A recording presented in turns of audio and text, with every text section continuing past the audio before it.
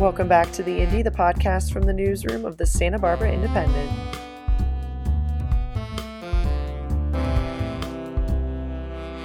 Hello, everyone, and welcome back. I'm your host, Molly McEnany, and this week I'm here with Marco DeSantis, music professional and member of the bands Sugar Cult and Bad Astronaut, who wrote this week's story on the Foo Fighter from Santa Barbara, Chris Shiflett, who was recently inducted into the Rock and Roll Hall of Fame on October 30th, along with the rest of the band, of course. Thank you both so much for taking the time to chat with me today. Thanks, Molly. Yeah, thanks for having us. I just like hearing you refer to Marco as a music professional. That makes me very happy.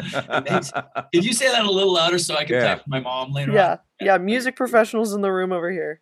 Yes. Well, I know you two have known each other for a long time, but I guess for me, let's start right from the beginning. Chris, you grew up on Castillo Street, right in the heart of Santa Barbara. What relationship did you form with music growing up? Were you automatically drawn to rock and the guitar, or did that take some time? No, I was kind of like born into it, because I had older brothers, and my older brothers were a few, like 5 and 7 years older than me. So like by the time I was born, they already had great record collections, and they both played guitar and bass and music. It was like a different time. Like it just seemed like everybody was into rock and roll, and like half of everybody was in a band. It seemed like when we were kids coming up, and there were a lot of bands in Santa Barbara on a really good fertile music scene. And yeah, it was just kind of all around because we didn't have cell phones and video games then. Yeah, I was just gonna say, like, it was our form of social media. It was just our form of social networking. Like the only way, like, it was just what you did. It wasn't even about whether you were good at it or not. Some of us were good at it, some of us were okay at it, some of us were really good at it, but it was just kind of like what you did, kind of like going to the beach or something. If there's waves, you go to the beach. If there's no waves, you go to your friend's house and listen to music or grab a guitar and have them teach you how to play something, It's a funny thing, for all the bands that Marco and I were both in through those years, there are probably 5 times as many bands that never actually existed, but just were discussed in name only, Oh, totally. We'll get this crew of people and we'll be called Vatos from Hell or what, like stuff. I mean, that actually was a real band for a minute, but right. but you know what I mean? Like there were so many of those kind of bands in high school, right. Conceptual bands. Yeah.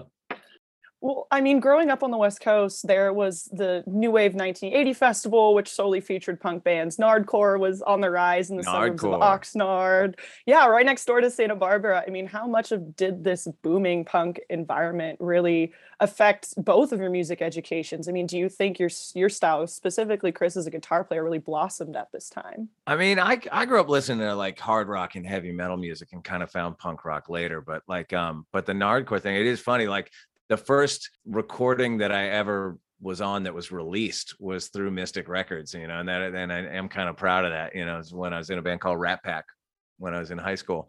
And, all that stuff was certainly an influence. Me and Marco kind of like found that stuff, that sort of initial wave of Santa Barbara punk rock had kind of come and gone by the time we were of age, but the residue was there for sure. And RKL definitely loomed large in everybody's minds and were a huge musical influence, I think, on everything. I think one of the benefits of us kind of, coming up maybe like one generation after that initial punk rock thing was that we were able to sort of enjoy the mythology of it a little bit. Like you sort of heard about it and you heard about these people and you walked by them on the street and you'd wonder about them and ask. And so it was kind of mythologized. That spoke to our generation who, when we had grown up initially, like seeing bands on MTV and reading about bands in magazines and going to big concerts at the Arlington or down in LA at the Forum.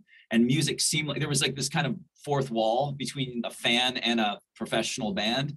But then when you heard about these bands in our own scene, in our own town, it was kind of like, wow, okay, that's cool. But then when you actually go to the shows, you realize like, oh my God, these are like just like kids a couple years older than me. And their gear is just as crappy as my gear. And their vans are just as beat up as my vans. And you just started to like, it kind of took the cape off the superhero. Made it seem like something you could attain, Well, and there was a lot of it around too. Like I think when we got to that age, when we started playing gigs, all of our first gigs were like at keg parties and stuff. So keg parties around Santa Barbara, and a lot of keg parties in IV, and then the Red Barn and the park out in IV and all that stuff. And it wasn't just punk rock. It was like, I think because of UCSB, you had just all that, like the early version of like college rock, indie rock, whatever you want to call it. There was a lot of that influence around, and that wasn't even really like, none of that stuff was really what I was really interested in, but you just got it because it was what was there. Like we were like wanted to be little glam rockers, but there was no scene for that where we were. So if you were going to go see a live band, it was going to be thrash metal. It was going to be punk rock. It was going to be at a keg party. It was going to be at the Red Barn. It was going to be something like that. That was the stuff that was accessible. Let's be real. We were teenagers. And when you're a teenager, you can't go to State Street and like get into a bar. Right. So our only way to like, meet girls and drink beers with our friends was to go to like keg party shows in IV. Yeah. And that's pretty much, that was kind of the drill.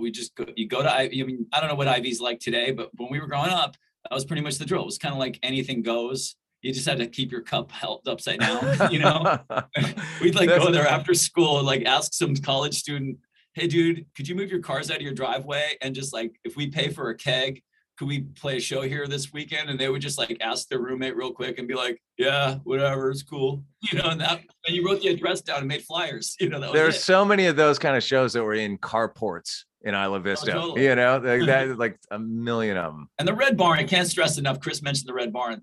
If you go out to IV, you can find it. It's out there still. It's surrounded by a bunch of development, but it's still just this dumpy little like red barn. It looks like a storage shed, but literally Green Day played there on their way up. Yeah. I mean, No Effects played there a million times on their way up. All of our bands. It was where I played my first show ever, opening for Chris's band, who was opening for Rat Pack. So Rat Pack, Lost Kittens, Illiterate. Really? October. Yeah, that was our first show ever. That must have been that summer, 1987, because I remember that summer we played the Red Barn like a million times. It was. I think I have photos from that gig. Did I do double duty at that? Was I in Rat Pack and Lost Kittens at that point?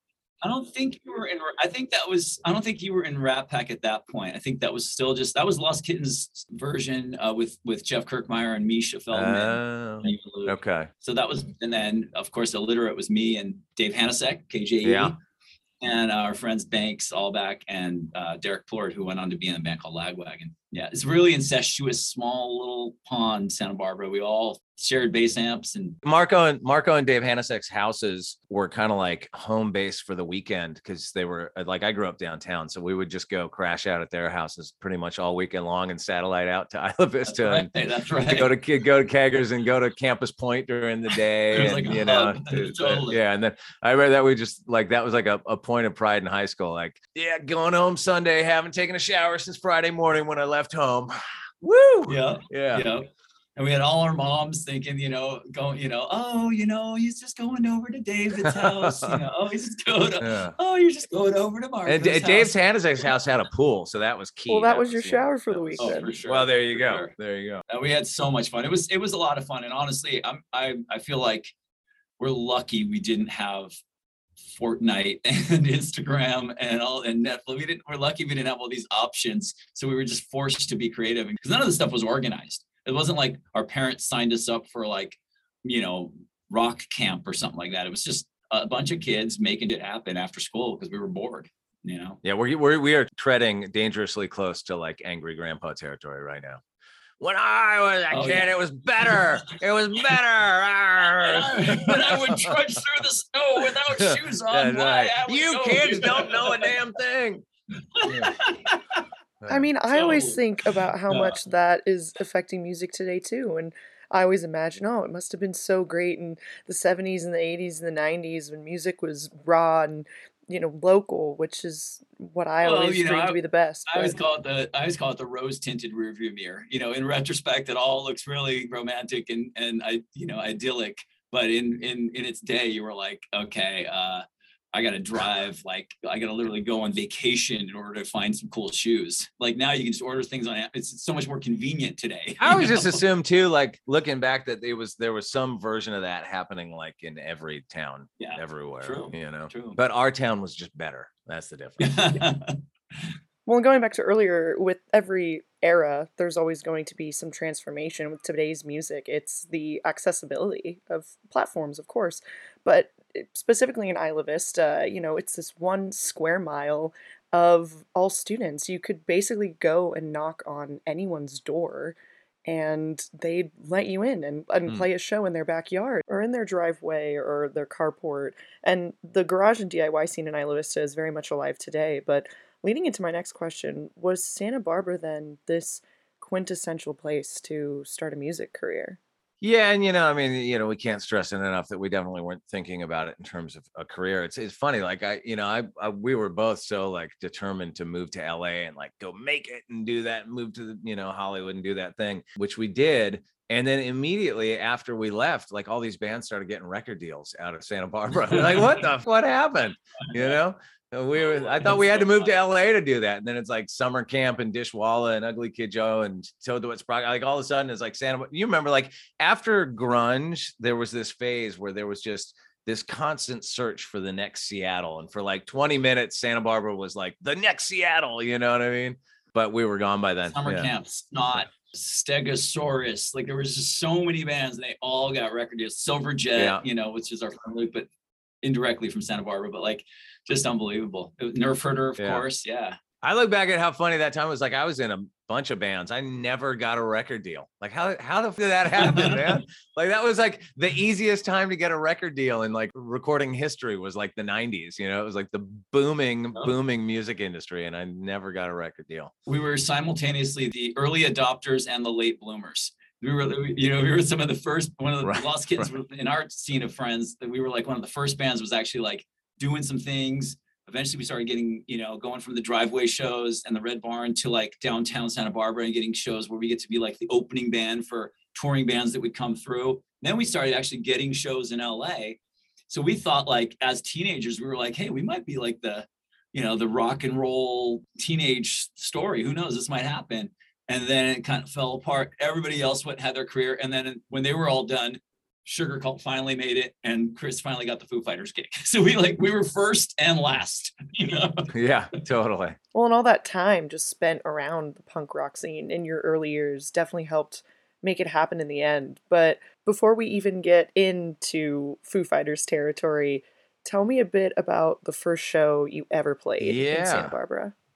The first show I ever played, or the first time I ever played in front of a crowd, was my 9th grade talent show. And I was going to Santa Barbara High School, and my buddy Grant Roden came up to me one day and was like, hey, we should put a band together for the talent show. So it was me and him and his brother BJ and my friend Jeff Kirkmeyer playing drums, and our friend Todd Straka, who was, I don't remember how old, he was probably 18 or something, but he was like the one adult, like the one guy that was out of high school. And so we learned a couple of Kiss songs and we played our 9th grade talent show, and it was a total mess, but it was super fun. And I mean, I was like hooked right away.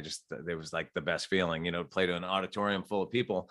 And then the next school year was the first I think of like my first proper gig. I was in this band for a minute with some friends called Legion of Doom, and we played at this pool hall downtown. We were the opener, and then it was Rat Pack, NoFX, and XL.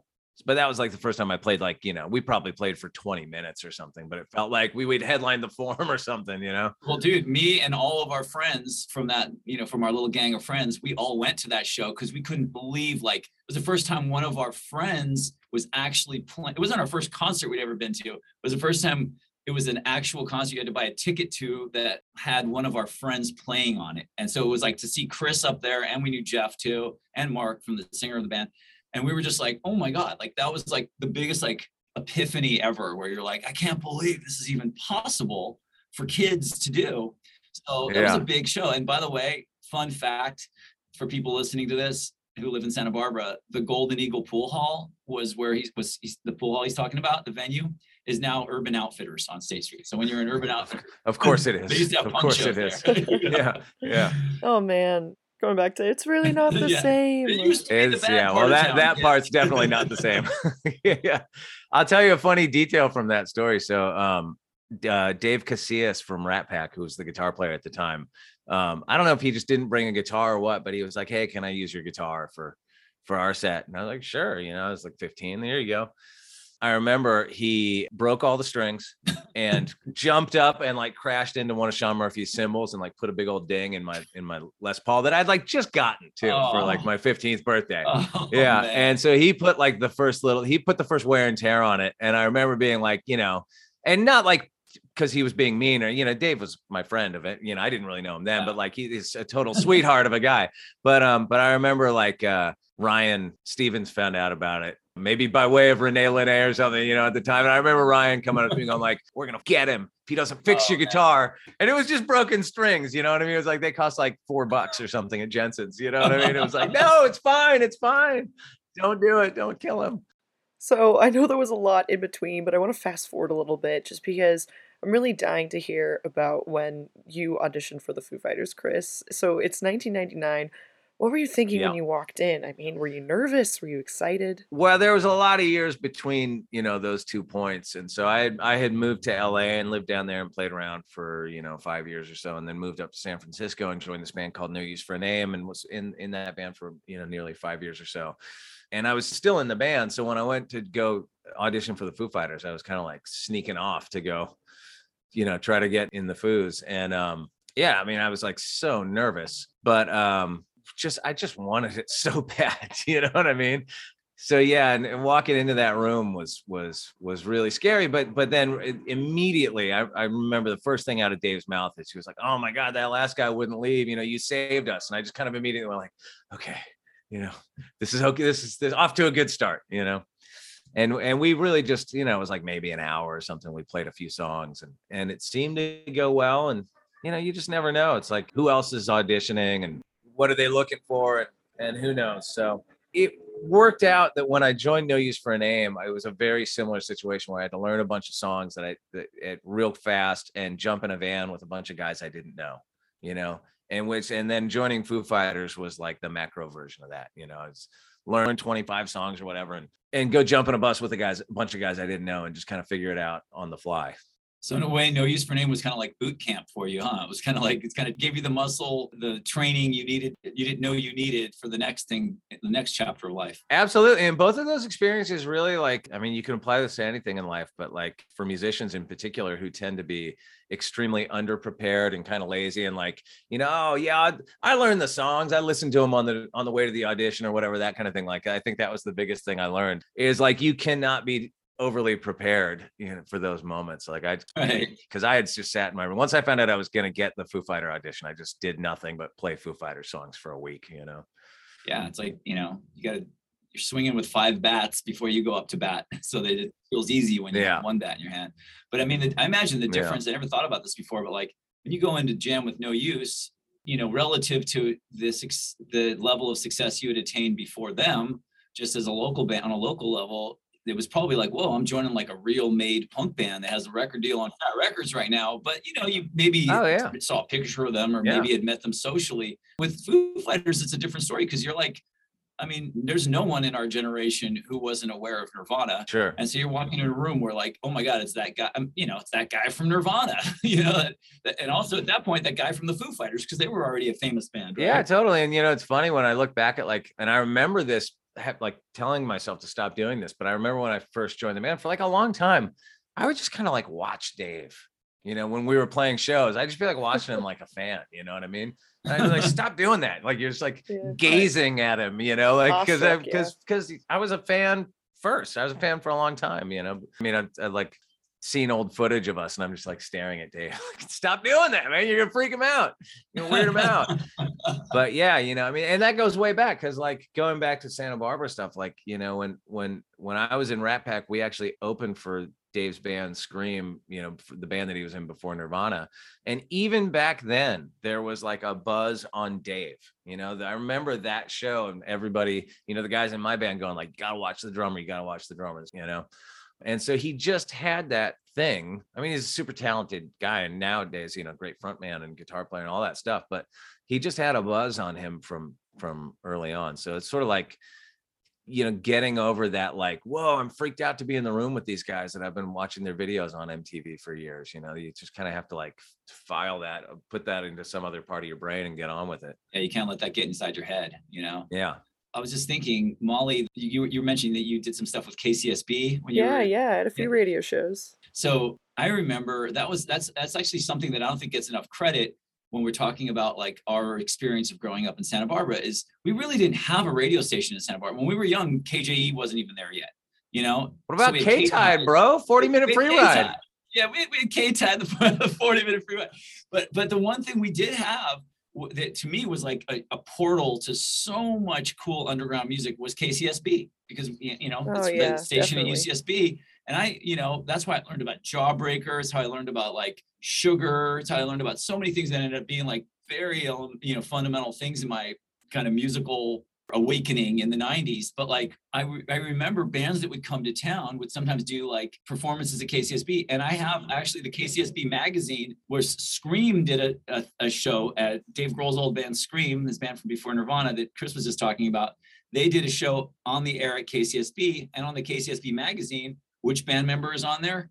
The drummer, which was Dave Grohl. So you see a big picture of Dave Grohl. Well, and what Chris just said, like there was a buzz on him from back then. That just says something right there. You would think you put the lead singer on the cover, or the singer and the guitar player, or maybe like the whole band, but the drummer. And it just, so I think KCSB is probably the reason Dave Grohl is a star. That's right. It always goes back to radio. It all goes back to that. What better than community powered radio too, especially for Santa Barbara. But I think that's really interesting that even at this time, someone like Dave Grohl, who was a drummer, was already a frontman in a way. But also cool that another Foo Fighter member has that tie to Santa Barbara. I mean, playing at KCSB courtyards, interacting with the community. That's really what it's all about. And of course, KCSB is always helping bands grow by spinning them on the radio. So now to get a little bit more technical, you were talking a bit earlier about your Gibson Les Paul Black Beauty, which is now in the Hall of Fame, yes, which is amazing. Congratulations. Yeah. But when you first booked the gig, you're with the Foo Fighters. What other guitars did you bring on tour with you? It was a funny thing, because when I got the gig at like the first rehearsal that we did, Dave asked me, he goes like, well, how many guitars do you have? And I was like, well, I've got this one and I got another one, but the other one, the headstock's broke. So I really just have this one. And he just kind of chuckled and he was like, oh, we got to get you some more guitars. And I was like, oh, cool, great. And then the next morning before the rehearsal that day, he took me over to Voltage Music or Voltage Guitars or whatever it was over. We were down in LA, and took me over to a couple of guitar stores. And I mean, that was like such a magic moment, like to walk into these guitar stores that we'd been chased out of like our whole lives with like, get whatever you want, like that. Like I had never experienced that in my life, that was a real, like I just felt like I'm on top of the world, baby. I made it. Dave Grohl was buying me a guitar. So I bought a white Les Paul that I still play all the time, and a white Gibson Explorer. Is that that white Les Paul with the Ace Frehley sticker on it? Or Yeah, exactly. It didn't have the Ace Frehley sticker on it then, but I stuck it on there not too long after. That's awesome. So Gibsons must kind of have your heart then. Well, no, ironically, I mean, I grew up playing that Les Paul and mostly played Gibsons for the early part of playing in bands and stuff, but I really have gotten into Fenders in recent years, and actually have a Fender signature model with my name on it. So we can't, for the sake of not ruffling feathers over at Fender, we can't say that Gibson's got my heart. That's true. What I mean? They can share. They can share. They both do. Fender is a fine musical instrument, I tell you. Yeah, dude. Actually, I didn't even talk about that in the story, but like, give us like just a quick rundown of the Chris Shiflett model Fender. Yeah. Okay. So when I really started digging in, like, I'd listened to country music for years and Americana and all that stuff, but when I really first started trying to play it, I think was probably the first time I ever bought a Telecaster. And a Telecaster, for guitar players know, it's a single coil pickup. It's a different sound, I mean, it's great for hard rock too, but Foo Fighters really like a humbucker band. So I put together a couple just parts guitars that were like Telecasters, but with humbuckers. And my old rep at Fender, who, I mean, this is how I met him. He just called me up one day and he was like, hey, I saw you made those parts guitars. What if we just made you a Fender of that?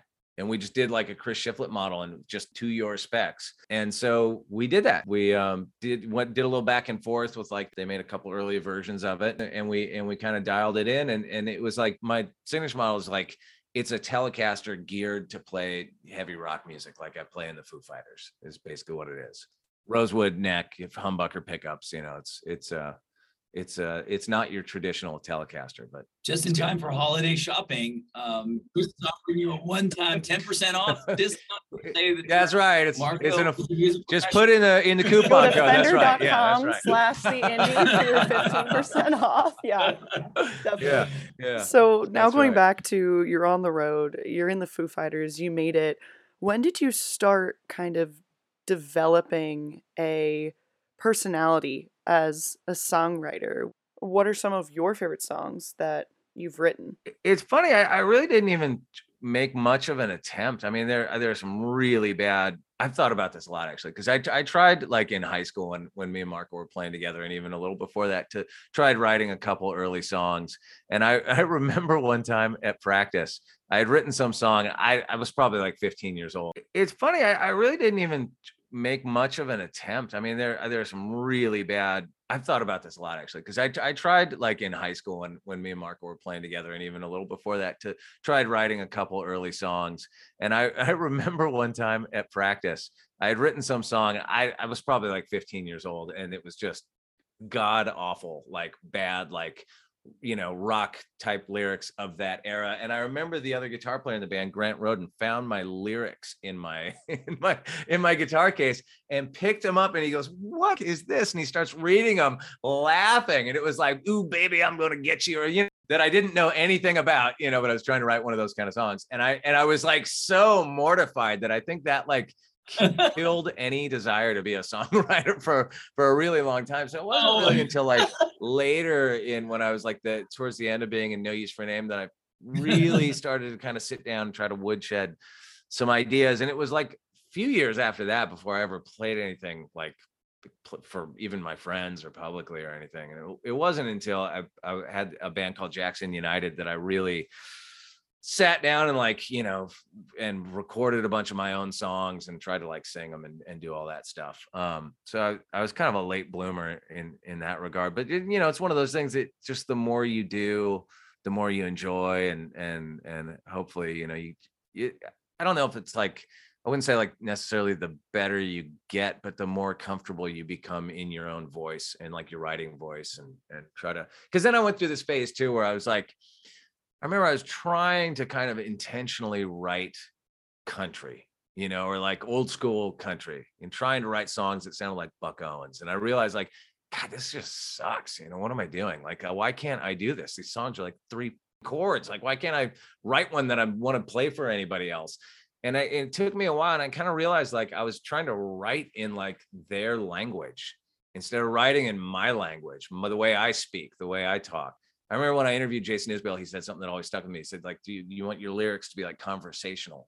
I read a Brad Paisley quote where he said, anytime he's struggling on a lyric, he realizes it's because it's not something he would actually say. And so if you kind of like apply that to use that as like your guiding light, with lyrics in particular, I think that it's just, it takes some time, and then you kind of figure out your own voice with it.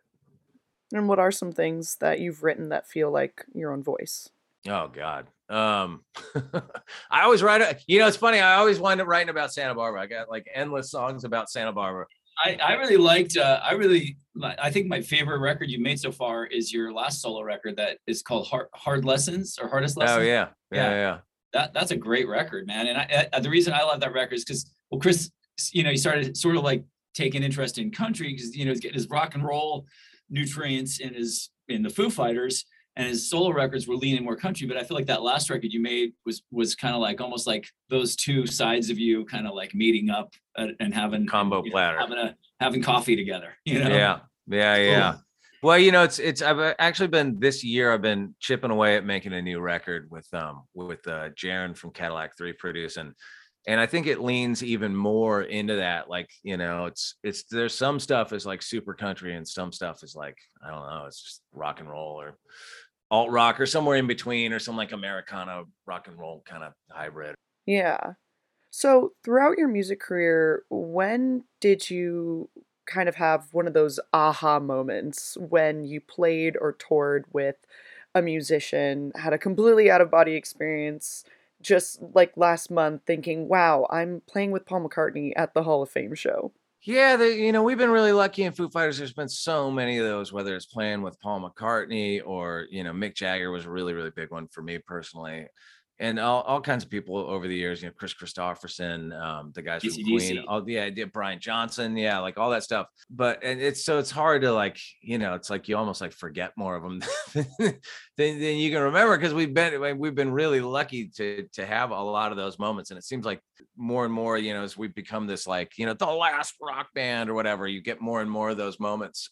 My favorite touring experiences ever are like some of the first times I toured places. Like the first time I ever toured Europe was me and Marco. It was when I was in No Use for a Name, and me and Marco was playing in a band called Swingin' Utters at the time, and our two bands shared a bus. It was like the first time I was ever going to all these places in Europe. We were over there for like 7 weeks, and we were just these like roving pirates that would just, play these crazy shows every single night and then drive to the next town, and we'd all wake up and run around and go see whatever the town square and the local museum and the local cathedral, and go eat food and wherever you're supposed to eat food, and eat the schnitzel in that town or whatever, and drink their beer, and like just go play crazy punk show and just repeat over and over and over and over again for 7 weeks. Unforgettable. Yeah. The first time. Yeah.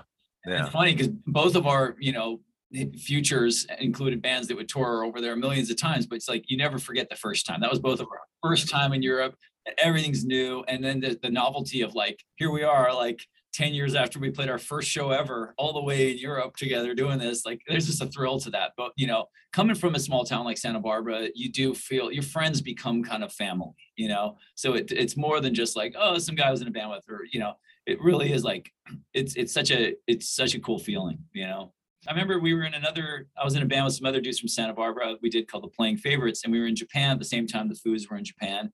You opened for the show, like with your acoustics or your solo thing, and then played a Popsicle song with us. I mean, just that kind of, you can take Santa Barbara and put it all over the world. It's such a thrill. Or like, like some of the best Jackson United touring that we did was that tour where we were opening for you guys, like around the US. Right. Oh, that was so fun. So fun. Yeah. But I mean, I have to say, like, Chris would never say this about himself, but it speaks to this guy's character and like humility that like he's in one of the biggest bands in the world, if not the biggest rock band of our generation. And like whenever the Foo Fighters aren't busy, he's in a van driving himself with a lean and mean, maybe one crew member at the most, playing solo shows or doing like that band he was talking about before that got to tour with Sugar Cult, Jackson United. And it's just like, people are like, dude, this guy's like flying on a private jet, to jam with Mick Jagger one day. And then he's then he's loading his combo amp in the back of a truck in the snow and like playing shows in front of 50 people the next day. Like, and you have some funny experiences with that too. Cause like, like Foo Fighters are like, we're so lucky we have this super hardcore fan base, and sort of within that, there's the really hardcore fan base that comes, you see them in the front row at your shows all the time. You're like, what? I just saw them like 8,000 miles away. What are they doing here? That kind of thing. And those folks come out to like, anytime any of us do like a solo gig or gig with another band, you always see those folks. So over the years, like, we've all gotten to know a lot of those people. And it always cracks me up because when I go out and just do my own little solo tours, like Marco was talking about, we do it pretty like rough and ready. And I always see them like, why are you setting up your own gear? Like, are you okay? Like, what's wrong? Like, why are you doing that? Like, you're loading your own amp, like, and plugging your shit. Like, what? That's so funny. That's like going back to your garage days. You got to load everything in. You got to take everything out, break down on your own. I tell you what, after I get back from a Chris Shiflett solo tour and I'm back in like, Foo Fighter land, I'm always like, oh God, this is so great. Yeah. You're like, I'm going to need this over there. I'm going to need that. Yeah. Look at this rider backstage. It's amazing. What am I going to have? I don't even know. I'm going to have it all. You probably, keep yourself grounded that way to some, Sure. Between that and being married and raising children, I think that's like the secret recipe, and it is like, Marco knows, like, music's an obsession. Like, I always view it like, if you're lucky enough that you get to do this for a living, you get to do it full time. I just want to do it more and more and more, I just, even when I'm not really doing anything, like I just sat here, this is my little studio, not too far from where my kids go to school. And I just sat in here all day yesterday playing guitar and just watching YouTube stuff and learning other people's little shred licks. And why, it's just fun. I don't know. I like it. And is that how you really keep in touch with the music and never really got lost in the performance and the glamour and the music industry? I think that I was just lucky. It's like a perfect, series of events. Like when we were kids, we wanted to be Motley Crue, right? But by the time we came of age and we moved to LA and we did all that, like that was over. It was all over. And like the alt rock thing and the punk rock thing, that was all like kind of happening. And that was a very different mindset. And it was a sort of a reaction to the thing that we had grown up listening to. And you sort of learn this like almost like an over the top false humility about it all, where, you can't enjoy it and you can't be you're being a rock star, blah, all that stuff. I mean, but there was an upside to that too, like taking a certain pride and like you gotta load your own gear and you gotta do all that stuff. And then it's like I didn't get into the Foo Fighters till I was like 28. So I wasn't a kid, I was already like pretty much a full grown, adult with some life under my belt, So it wasn't, and then even when I joined the Foo Fighters, it wasn't like we started like getting into like the territory that we are now for a long time, 5-10 years or something till like you could have been making some really bad, life choices and like, I'm going to get a Lamborghini and do an 8-ball and drive off a cliff or what, like, if those opportunities had been presented to me when I was 17 or 18 or 19 years old, I probably would have, not been turned out to live the life that I live now. You know what I mean? But so it's kind of like, I don't know. I feel almost like lucky in a sense that level of rock success or whatever didn't happen for me till way later. But the timing was right. Yeah. Yeah.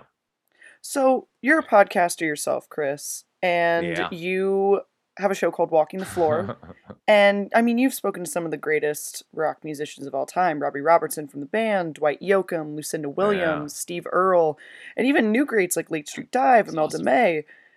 Who of the people that you've interviewed were you the most nervous to speak to, maybe because of how much their music meant to you? I mean, without question, Merle Haggard was the scariest because he had a rep of being really hard on interviewers, Rest his soul, by the way. Rest his soul, and he's Merle Haggard, so he's like he's carried. There's some heft to that, and you also don't know going into it. Like I've the whole reason I started doing a podcast was to document some of the older cats. I mean, Merle Haggard's obviously well documented, but I interviewed a lot of other folks that weren't, and so I learned over the years that a lot of times when you're interviewing somebody that's had like a 30 or 40, 50 year career and they have this massive body of work, a lot of times those folks, they're not that nostalgic about what they did in 1962. They don't really want to talk about it. They don't really care to remember, it wasn't, they don't view it the way you do. It's not through this glorified lens, you know what I mean? And so you never know going into those if they're going to be open to like talking about the good old days. And luckily Merle was, man, he talked about everything. He was like, it was so cool to get to talk to him about making records, back in the 60s and all that stuff. Because I kind of view all these interviews, like, especially when it's somebody that I grew up listening to or have spent a lot of time listening to, where you just have all these nerdy super fan questions. And if they're willing to entertain them, that just makes it really, really fun. Dwight Yoakam was another one that I was nervous about. I mean, there's been a lot of them. Tommy Lee. It's like I grew up listening to Tommy Lee. I loved your one with Tommy Lee. I loved your one with Mike Ness too. That was cool. Oh, Mike Ness. Yeah, maybe Mike Ness. Maybe Mike Ness the most. Maybe Mike Ness the most. Because Mike Ness has like a vibe of like he's a kind of a badass, and we're just huge fans. And then when I interviewed him, turns out just the nicest guy in the world, and again, willing to talk about whatever you wanted to talk about. And so that makes it fun. Well, what an honor it has been for me to speak to you both, truly. Please look out for Marco's piece published in this Thursday's issue of the Santa Barbara Independent.